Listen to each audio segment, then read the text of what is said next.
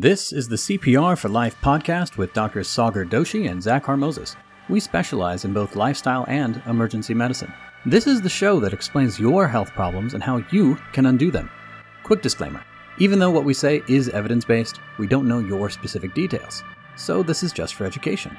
Make sure you talk this stuff over with your doctor. Okay, welcome back on our, what is probably the last of the series on high blood pressure. And this is where we're really going to get into more detail on what you can do to take this condition back into your hands and start lowering your blood pressure and getting all the wonderful effects of what lower blood pressure will mean to you.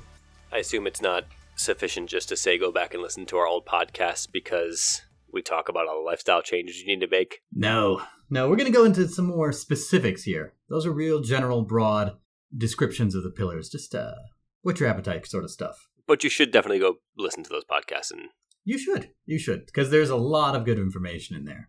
Yeah. And they get into different details. So how do we fix high blood pressure? Because we know that high blood pressure is not just a lack of blood pressure medications. That's correct. Yeah, the answer is not always just take your pills, although you should. But that's Until not. you don't need to. Yeah, correct. And while you're on pills, you should be working your way to not needing them.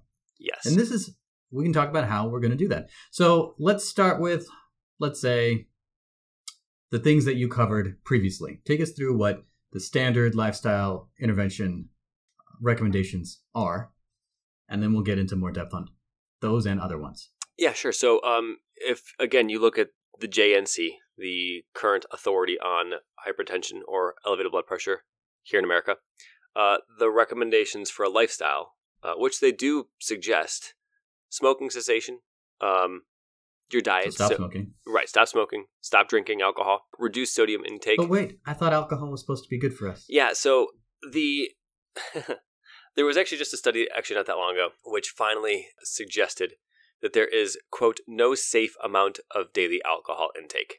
That doesn't mean that if you drink a beer a day or a beer a week or a glass of wine every once in a while, that every time you have it, it's harmful and you should never ever do it again.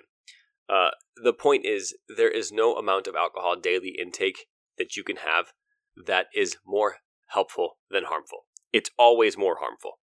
The whole idea of like the resveratrol, the antioxidant that's in wine, is good for you, is outdated and old. Nobody really believes that anymore. Because the alcohol effects are so much more toxic and harmful than any benefit you would get from drinking any degree of antioxidant.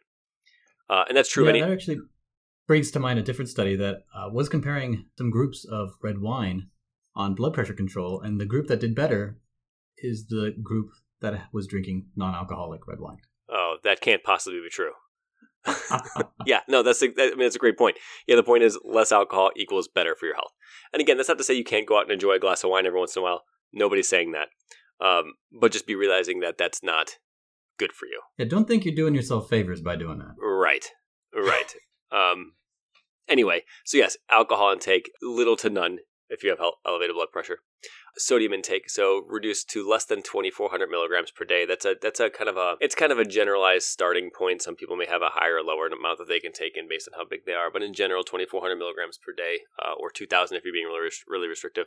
Physical activity. Wait, what is that in teaspoons? What is that in how many number of times I can shake my salt shaker? How many teaspoons is that? That is 1 teaspoon of salt a day. All right. Good to know. It's not very much. And one of the easy, I should say, real quick before I forget this one, because I think this is always important to say, is that my wife actually taught me this trick. Rather than adding salt in as you're cooking, salt your food afterward. You tend to put a lot less. People will just like hammer salt in because they think they're not eating the whole thing, and then by the time they look at it, they're actually eating a lot of salt if you put it in while you're cooking. But if you put it in afterward, you actually use a lot less. Yeah, and you can taste it a lot more. Correct. It's right there on the surface, ready to meet your tongue and your taste buds, as opposed to being all mixed in and lost. Correct. And then physical activity.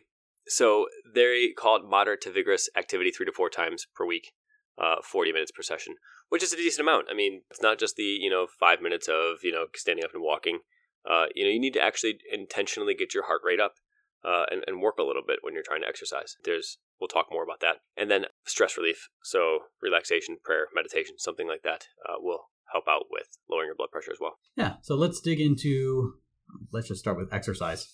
So exercise can be really fantastic. And you may not need to do it as much as you might think. For some people, they think, I do not want to be an exerciser. I am a couch potato. I can't handle going out and running for an hour. It doesn't have to be like that. Even just a single session of exercise can drop your blood pressure down maybe 5 to 8 points for the top number. If you are someone that can actually get to 30 to 60 minutes per week, you can still get a huge chunk of benefit. Obviously, if you're going to be able to get to, say, at least 150 minutes, you're going to get more benefit. But getting just a half an hour per week is going to be able to drop your overall exercise to blood pressure related exercise drop for somewhere between 5 to 8 points, which is big. Yeah, it is big. Kind of like you talked about in the last podcast that, a 5 to 8 decrease is not small at all. I mean, even 2 to 3 can be, you might expect some drugs or some other interventions to give you that little of an increase or a decrease sometimes. So 5 to 8 is not insignificant at all. Yeah, especially when you combine it to stuff. For example, right. There are different rehab places that do combinations of exercise, diet change, etc. One example is the Pritikin people, and they did a study long ago that showed that 83% of the people that were making adjustments to their exercise and nutrition were able to come off of medications in about a month safely. That's pretty quick too. So that's really important as well. And we can talk about why exercise might actually be making a difference here. Why would moving around a lot drop our blood pressure? So one thing right there is that if we're having a lot of stress, we can decrease how much of those hormones, adrenaline, are floating around in our system, kind of open up those blood vessels a bit. And then when we talked about the endothelium, or that inner lining of the blood vessels, those start creating different factors to make themselves expand or dilate. And like we said, when the container is bigger, there's less pushing against it. Mm-hmm. If the Hulk was wearing a bigger shirt, it wouldn't have ripped as easily. I don't run away from your analogy before when you were inside a little children's tube trying to crawl through. That's all right. Yeah. That's a good one. one. If the tube was made for grown-ups, because there should be a grown-up option available. Agreed. I feel strongly about this. If the tube was made for grown-ups, I wouldn't have to push so hard against the edges. Yeah, simple. I mean, I think this is starting to get off topic a little bit because you're starting to more of a social diatribe that I'm hearing right now. But then, all right, back to exercise. The other thing that exercise can do is we have receptors in our body, we have reflexes in our body that try to judge when our blood vessels need to tamp down and when they need to open up. And they can reset themselves with consistent exercise so that they are staying a little more open and thus decreasing our blood pressure. So exercise, regular exercise, is vital and can make significant impact. And here's the thing, when you combine it with the other things we're going to talk about, it's not like they cancel each other out. No, they're synergistic. They start helping each other. That's just exercise. Now I want to talk about some other exercises. Yoga, for example, has been discussed before. Here's the interesting thing on yoga. It can drop your blood pressure in some studies by 11/6. That's a lot. Which is big. Yeah. Right? And then here's the thing, though. It's hard to figure out what exactly is dropping it. Is it the movement? Is it the stretching? Because stretching, actually in itself, if you were to get up and do a home stretching regimen, some people have argued that doing a half hour of stretching is actually better than a half hour of brisk walking in terms of just pure blood pressure reduction. So stretching has a component there. Or is it the mindfulness part of yoga? Is it the breathing patterns? Is it the stress release there? And if you look at different studies, some will argue, or some have shown, that it's really much more of the mindfulness, breathing, stress reduction. And yet others show the opposite. And yet you don't have to choose. You can just do the yoga and get all of it. Yeah, I don't know. The yoga that those people do must be more relaxing, or I don't know. Yoga for me is hard. I'm usually sweating and pretty miserable during yoga. And I don't mean I shouldn't say miserable, but I feel it. It hurts. So good for them for being mindful. I'm just think about the pain. Well, you're paying attention to it. That is true, but I don't know that I'm lowering my. I mean, maybe I am lowering my blood pressure. Who knows? Yeah, you're paying attention to that moment, that sensation, what you're feeling in your body at that moment, and not whatever deadline you have coming up. I know, right? Yeah, but no, yoga's great. Whatever crudiness happened earlier. I usually tell my parents that if I had to pick one exercise for them to do consistently, it would be yoga, because it's great for strength and flexibility, which will help them with falls as they get older. Yeah, right. And that's the thing that you want to really avoid as you get older is falls. So I usually am very pro yoga when I'm talking to my parents or anybody, I guess, who's at risk as they age. Not that my parents have fallen or anything, but there will come a time. Hopefully not. What's their age range? They are in their 60s to 70s now. Okay. Late 60s, early 70s. And they're in good health. I mean, my parents are in really good health. They're, I think, in excellent health. But still, I mean, 10, 15 years from now, I want them to still be not have to worry about that stuff. Yeah, that is important. Because once you have one health problem, it just usually cascades. Right. Into more and more. So that's exercise.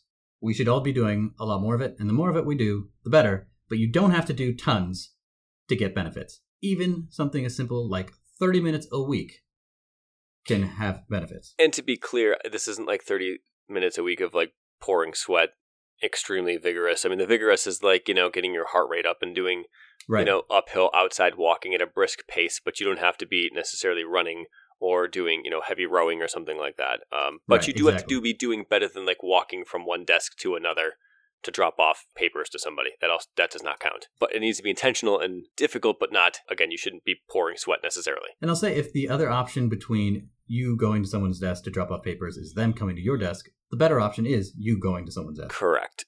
Because any movement is going to be helpful. Because just sitting around in the same place for hours on end in itself is harmful. I feel like we're engendering competition among people now, though. We're saying you going to their desk versus them coming to your desk. You hurry up and go to their desk so they can't come to yours and they can't get exercise. And you go to their desk and they're not there because they're at your desk. Everybody wins. And nobody meets again. Let's just work from home. All right. All right, next. Okay, that's exercise. That's physical activity. Let's talk about nature. Nature was a recent pillar with building evidence coming from it. And did you know in Japan, forest medicine is an actual specialty? No. That's kind of awesome. Fantastic. It's amazing. I didn't know this. But so that's where a lot of research is coming from. Forest medicine? So like specifically the effects of being in nature, how they affect you? Yep. Okay. Not like wilderness medicine and emergency medicine. Correct. Okay. Right. Not like how to take care of things when you have nothing available. Right. Okay. Or are in an avalanche. Right. So just some interesting things here. Variety of different studies looking at this. But typically, when you compare people walking in nature versus walking in the city, you're going to find significantly more effect in drops for people walking in nature. For example, one study was looking at forest walking versus walking near a highway, which in itself sounds stress-inducing. Yeah. And I'm surprised that didn't just raise blood pressures. But walking near a highway dropped blood pressures by about 17% over 2% for systolic and diastolic, right? But then you go out in the forest and you do the same thing. Now 24% over 29% drops. 24% drop in your systolic blood pressure? Yeah. That's really high. Which is... Okay. That's a really big number. So I guess people are super stressed out. Yeah, I don't know. Japan. Like that's more than most guidelines recommend in an acute hypertensive crisis. Yeah, it's big. And yet, that's what they found. Wouldn't it be great if you were a hospital near a forest and somebody came in with like a hypertensive emergency and you're like, listen, let's go for a walk by this forest. We're not going to give you any medications. Listen, I understand you can't breathe right now and your chest hurts real bad. But let's just take a walk. Let's go for a walk. Yeah. Now, that one was an outlier. For how effective it was. If you look at other things, other studies, you're going to end up seeing a repeating number of about an 8% drop. Yeah, that makes more sense. Actually, 8 over 8 percentage drops as compared to in these control groups that were going other places, more like 3% drops. So what that says is, hey, moving helps. Moving will drop your blood pressure wherever it is you're moving, even apparently if you're walking next to a highway. But walking in nature helps even more. They've done other studies where they've actually measured hormone levels in people, and there's lower cortisol. There's, in people walking in nature, lower heart rates, lower blood pressure, as we talked about. They're able to try and measure parasympathetic nerve activity.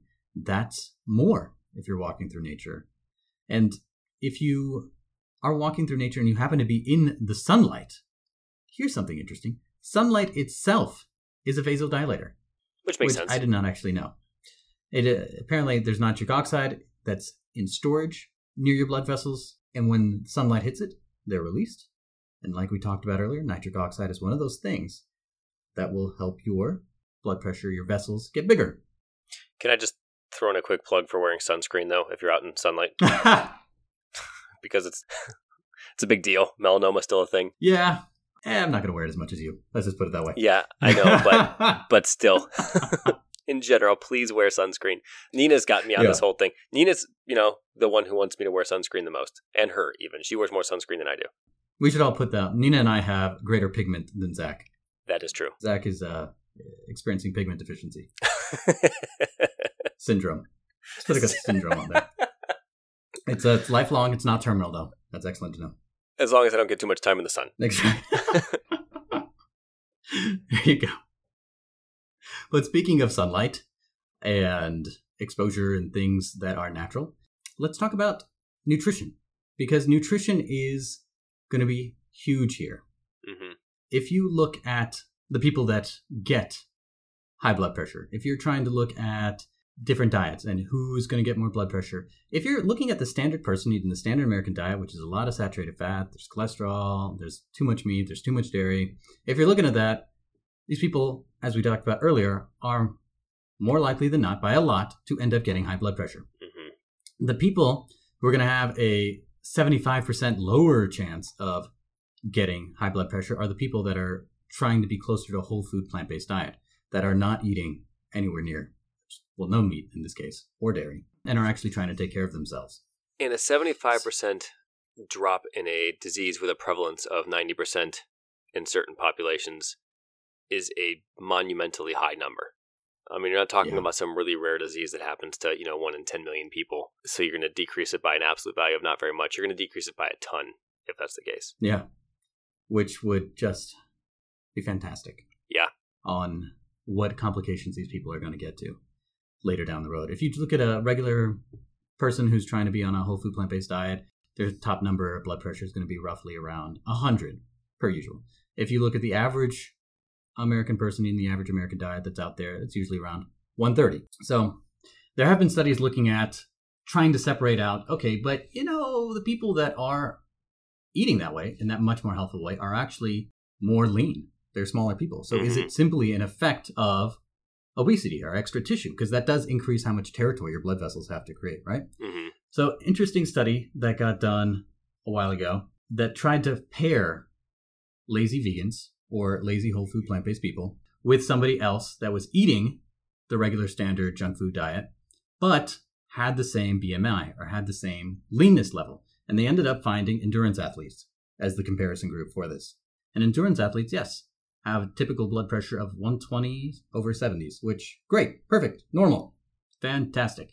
And then when they went into those lazy whole food plant-based people, those were people hanging out with numbers around 105 over 60. Yeah.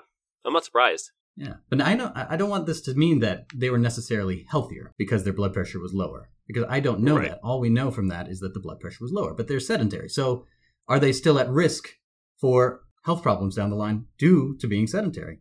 Probably. Probably. Yeah, I would imagine so. Yeah. And those people exercising, are they at overall lower risk because they are exercising so much? I don't know. If they're still eating the crap, then maybe not. But you could also argue that some endurance athletes, depending on how much you're an endurance athlete, what you're doing, people who've run multiple marathons are actually at higher risk for complications later on down the road. Yep. So you have to be a little bit careful about that. Exercise episodes. Yeah. You can do too much. So not a problem for me. I'm not reaching there. No, me neither. Maybe one day, but not for me. Nope. And so that's just an interesting thing to say. So the theme there is drop your blood pressure by eating more plants and less meat and less dairy. Mm-hmm. And the more you're able to do that, the better effect you're going to have. And so in that same vein, if you're able to get in more potassium, that's going to help drop your blood pressure. And where do we find potassium? Not in whole food plant-based stuff, not in animal products. So yeah, spinach, kale, bananas to some degree. Although the banana effect of potassium, I feel like is colloquially overrated. Yeah. Like it's fine. I know. I'm not saying that there's no potassium in there. It's just there are other things that have more. Yeah, I think that might be big banana advertising. Because potatoes and sweet potatoes seem to have more. Yeah. And then, you got your other veggies. You got squashes, broccolis, leafy greens, legumes, all that jazz. Mm-hmm. And then if you can get more calcium in you, absorbable, healthy sources of calcium, also, those are going to be greens. Mm-hmm. And speaking of greens, this is how you can get something called nitric oxide. Yep. Into your body. You want to talk a little bit more about that? Yeah, so basically it promotes endothelial health, and then you get more nitric oxide that way. Plus the breakdown products of a lot of those leafy greens particularly result in nitric oxide. The key with those, though, is you have to chew them. So people who put them in smoothies, it's not that there's no benefit, but you get a bit less benefit. So the typical recommendation is you cook it down a little bit and make sure you actually chew and swallow, because the breakdown process that starts with your saliva in your mouth actually helps promote nitric oxide formation, which will dilate the blood vessels and keep your blood pressure low. And if you want to flavor it with a little balsamic vinegar, hey, that may work even better. Yep. And then this is going to be silly, but one way to remember the term endothelium is that you can break it down, right? Endo, meaning inside, right? Thel, it's a layer, kind of sounds like peel, right? And yum, because food is very important. I wish people could see me dropping my head in shame right now. Endothelium. So if you can get some yummy sources of potassium and calcium, and hey, even magnesium, like in beans and nuts, that can help a lot. Sure. This is a moment when if we had a YouTube channel, people would want to see your face. It would help. You seem very disappointed in my choice. I'm disappointed in you specifically. All right, moving on. So also, eating just whole grains, at least 3 servings of whole grains, seems to do a great deal in terms of reducing risks of getting things like stroke or heart attack.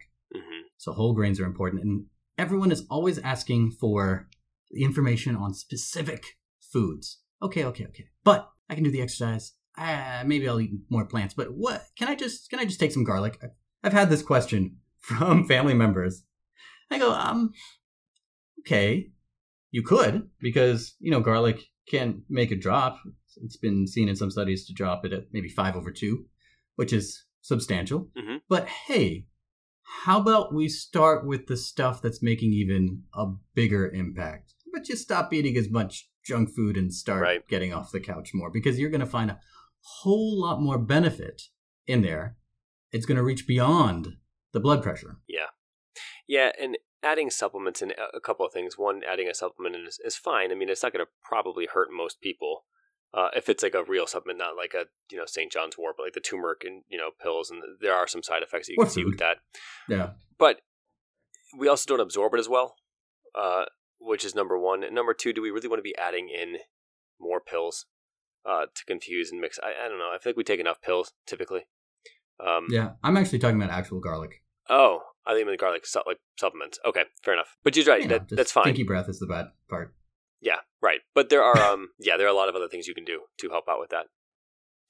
Cutting things out is going to be, especially with the way we eat now, cutting things out is a good start. Yeah, and cut things out while you put things in, or put things in so much that are healthy that you just don't have any room for the junky stuff. Even better. So one way of doing that is, you preload your plate, you eat the healthy stuff, and all right, you know what? If you still have room left over at the end, that's when you can have the junky stuff. And that may be one place that people can start. Mm-hmm. I usually tell people to start with their broccoli. Eat your whole broccoli or whole greens before you even start your meal. I like to mix mine in with the meal. That is the meal for me. I think that's fine for most people, for people who are already eating whole food, plant-based. But if you're struggling...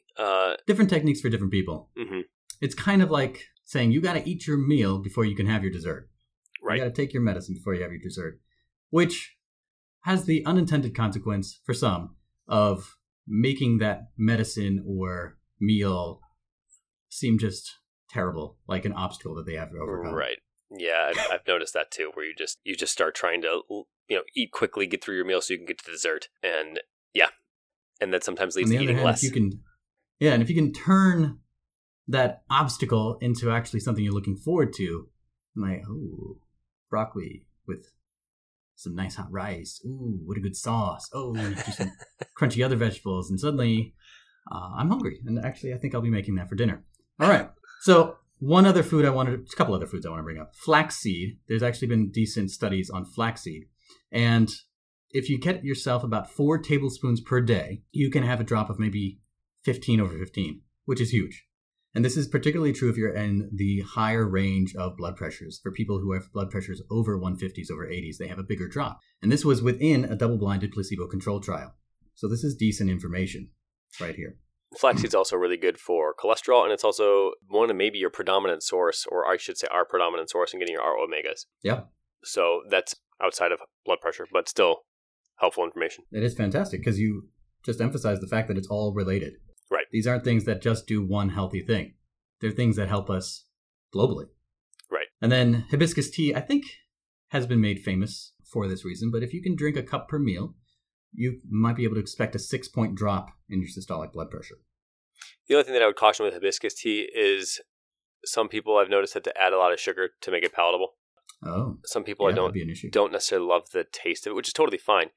I don't mind it. And most people that I know do like it, but I don't want to see people adding a bunch of tea or sugar to tea in order to make it. Yeah.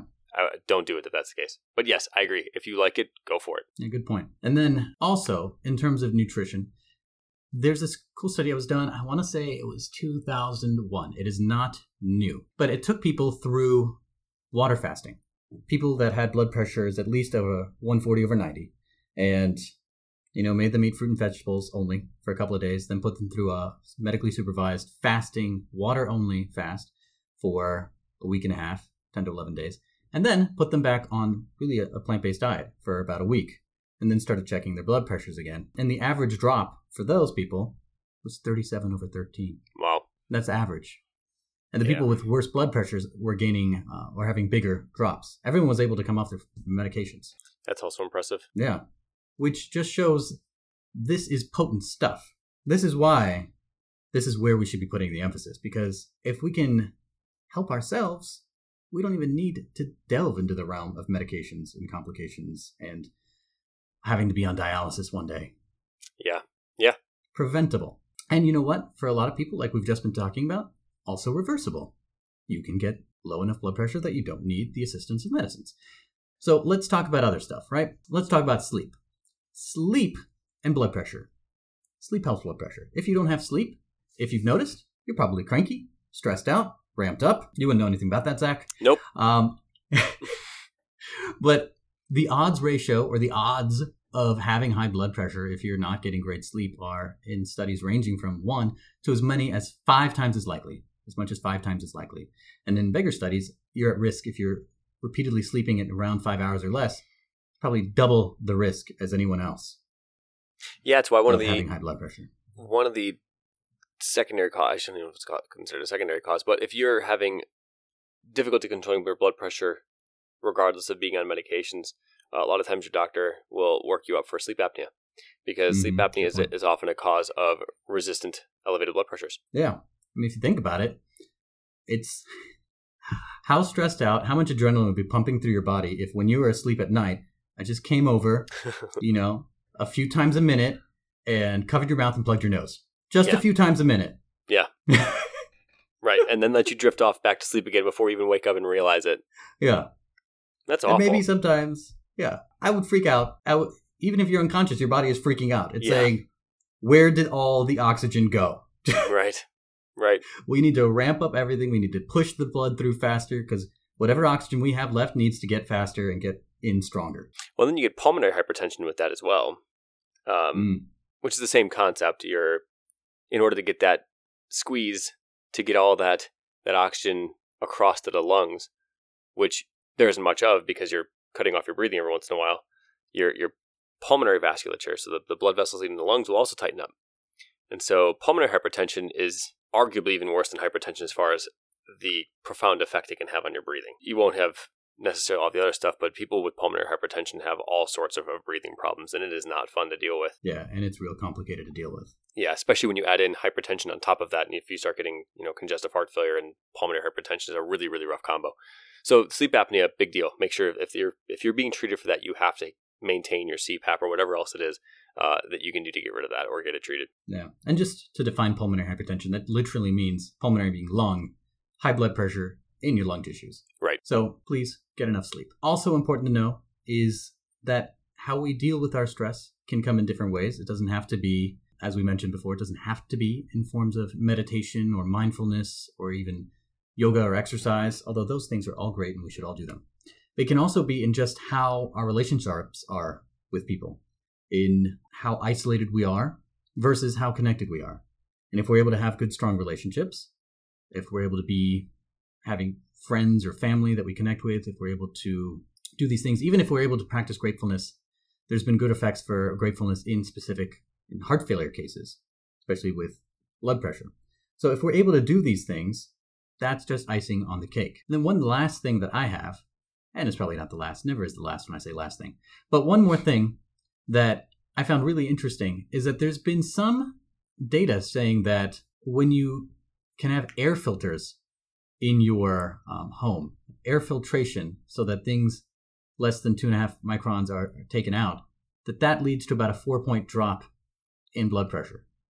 And the theory there is that, there's less adrenaline response because your body is not having to deal with stuff getting in the way of gas exchange or oxygen and carbon dioxide and stuff that shouldn't be there getting in your lungs. I don't know how important that is. I think all the rest of this is important. If you live someplace that has a lot of pollution, then yeah, I see that being very important. If you live someplace where that's not the case, I just don't see that being where I would put my energy. Or money, because sometimes that stuff can be expensive. Yeah, those are two things that are probably, I think you're probably, but yeah, if you lived in a really high pollutant area, I think that would stand to reason that it makes sense. One more thing we should probably mention is tobacco use and how it affects tobacco use. Yeah. The effect that tobacco has on the body. Basically, it's a stimulant. So right there, you're automatically getting that squeeze from the blood vessels. Anything that's a stimulant will cause that. But also, the amount of endothelial damage that occurs from tobacco use is, I don't even know how to quantify it in an objective way, but everything from a vascular disease is made worse by tobacco use. Whether it's peripheral vascular disease, if you have bad blood flow to the arteries in your feet and arms, or if it's central, so you have strokes or heart attacks, all of it's made worse. And so if you're shutting down those channels, especially the capillary beds, which is where most of that tobacco effect will happen, you're going to increase resistance that way because you're going to have less channels for the blood to go through that package or the box or in this case, the tube that Sagar is crawling through is going to get smaller. So that pressure is going to go up. So it's not just the stimulant effect, but it's also the endothelial dysfunction effect and the fact that you can't release or respond to nitric oxide as well. So it's kind of a threefold, everything bad happens with tobacco use. They'll make your blood pressure go up, and not to mention the direct effect it has on multiple other disease processes. But in regard to hypertension, it's bad for everything. Yeah. So if you're a smoker and you're starting down this road of trying to get a hold of your blood pressure, step number 1 is stop smoking. Yeah. If that's not an option for you and you need to start at one of these other things, okay, start there. But never underestimate the importance of getting rid of the smoking. I would argue that for almost everybody who smokes, the single best thing that they can do for their health is stop smoking. Ahead of everything else. Yeah. I just don't want people to give up on everything else. Yes, I agree. If they can't stop smoking. Yes. Maybe it'll be somebody that starts walking and they go, wow, I'm really out of breath. I never noticed I was out of breath until I had to walk. Mm-hmm. And all right, maybe I just give up smoking. Wow. Now I can breathe easier. Or going into nature or something and you realize that the stress relief that you thought you got from smoking, you're accomplishing somewhere else. Yeah, so that's the point. Yeah, anything that gets you to stop. And again, that's something else to talk to your doctor about, because your doctor would love nothing more than to get you off of tobacco. Completely. I'm not going to get into vaping, but it's not as great as you might think. But it is better. Yes. So in the end, let's summarize it this way. High blood pressure, big problem. If you're an American, you're probably going to get it, and it's going to cause you harm. Some significant complications, unless you get it under control. You can either do that with medicines, or if you can use these other lifestyle interventions to not need medicines or to come off some medicines. And the big interventions here are going to be working through the ways we discussed earlier, which is decreasing your stress response, increasing how easily your blood vessels can shrink when they need to, and also expand when they need to. That's very important. And also decreasing how much junk is in your blood, how much blood there is, and how much junk is in it. We didn't even actually touch on viscosity, did we, in these lifestyle factors? No, we did not. Yeah. So let's actually touch on that right now. So if you fill your veins, let's do the flow media dilation example. So if you were going to look at how well your arteries expand and shut, and this isn't directly in viscosity, but it is directly to grease. If we were going to look and put an ultrasound on your brachial artery and see how well does that artery open and shut, it'd do pretty well. Now, You put a tourniquet above that part where you're looking at, and you cut off the blood flow. What should be happening is your blood vessel opens even more because it's saying, oh, there's a problem here. I need to let more blood flow through. And it should do that unless you've eaten something fatty. Mm-hmm. Typically a refined fat. When I say fatty, some sort of oil or grease or animal product. Then you find that blood vessel does not open as well. And as we've talked about, if your blood vessel is not opening as well, then there's less space in there and there's higher blood pressure. 2 ways to get around this. 1, you don't eat that stuff. And then it does what it needs to. But 2, interestingly enough, if you exercise, that can abate that. That can lessen that response and make it increase. Problem is, if you keep eating that way every meal and a snack, and a midnight snack, you would have to exercise every meal and a snack and a midnight snack. So I would also add in that effect from the fatty meal is almost immediate. So when they did that study, It was like half an hour to an hour after they ate, they checked it. Yeah. It was not like a 6-month, let's recheck this. It was immediate. Mm-hmm. And then if you're looking at things like viscosity, if you're looking at how thick the blood is, if you end up putting more crud in there, you end up changing how well the blood can flow. It's not able to flow as quickly. It's flowing more slowly, which congests the whole thing. Mm-hmm. All right. Do you feel like you want to add anything on there to make that more clear? Nope. I think that's about right. I mean, you had a good example last time when you talked about the balloon filled with water versus Vaseline, that, one's going to flow easy. And then when you push on it, it's definitely not going to feel.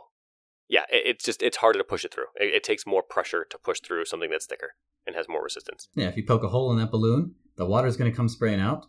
Yep. I'm not sure the Vaseline will come out at all. I don't know. Probably not. I don't know. Let's try it. But we'll do that later. So, to sum this up, you have control. You can take control through any of these different routes.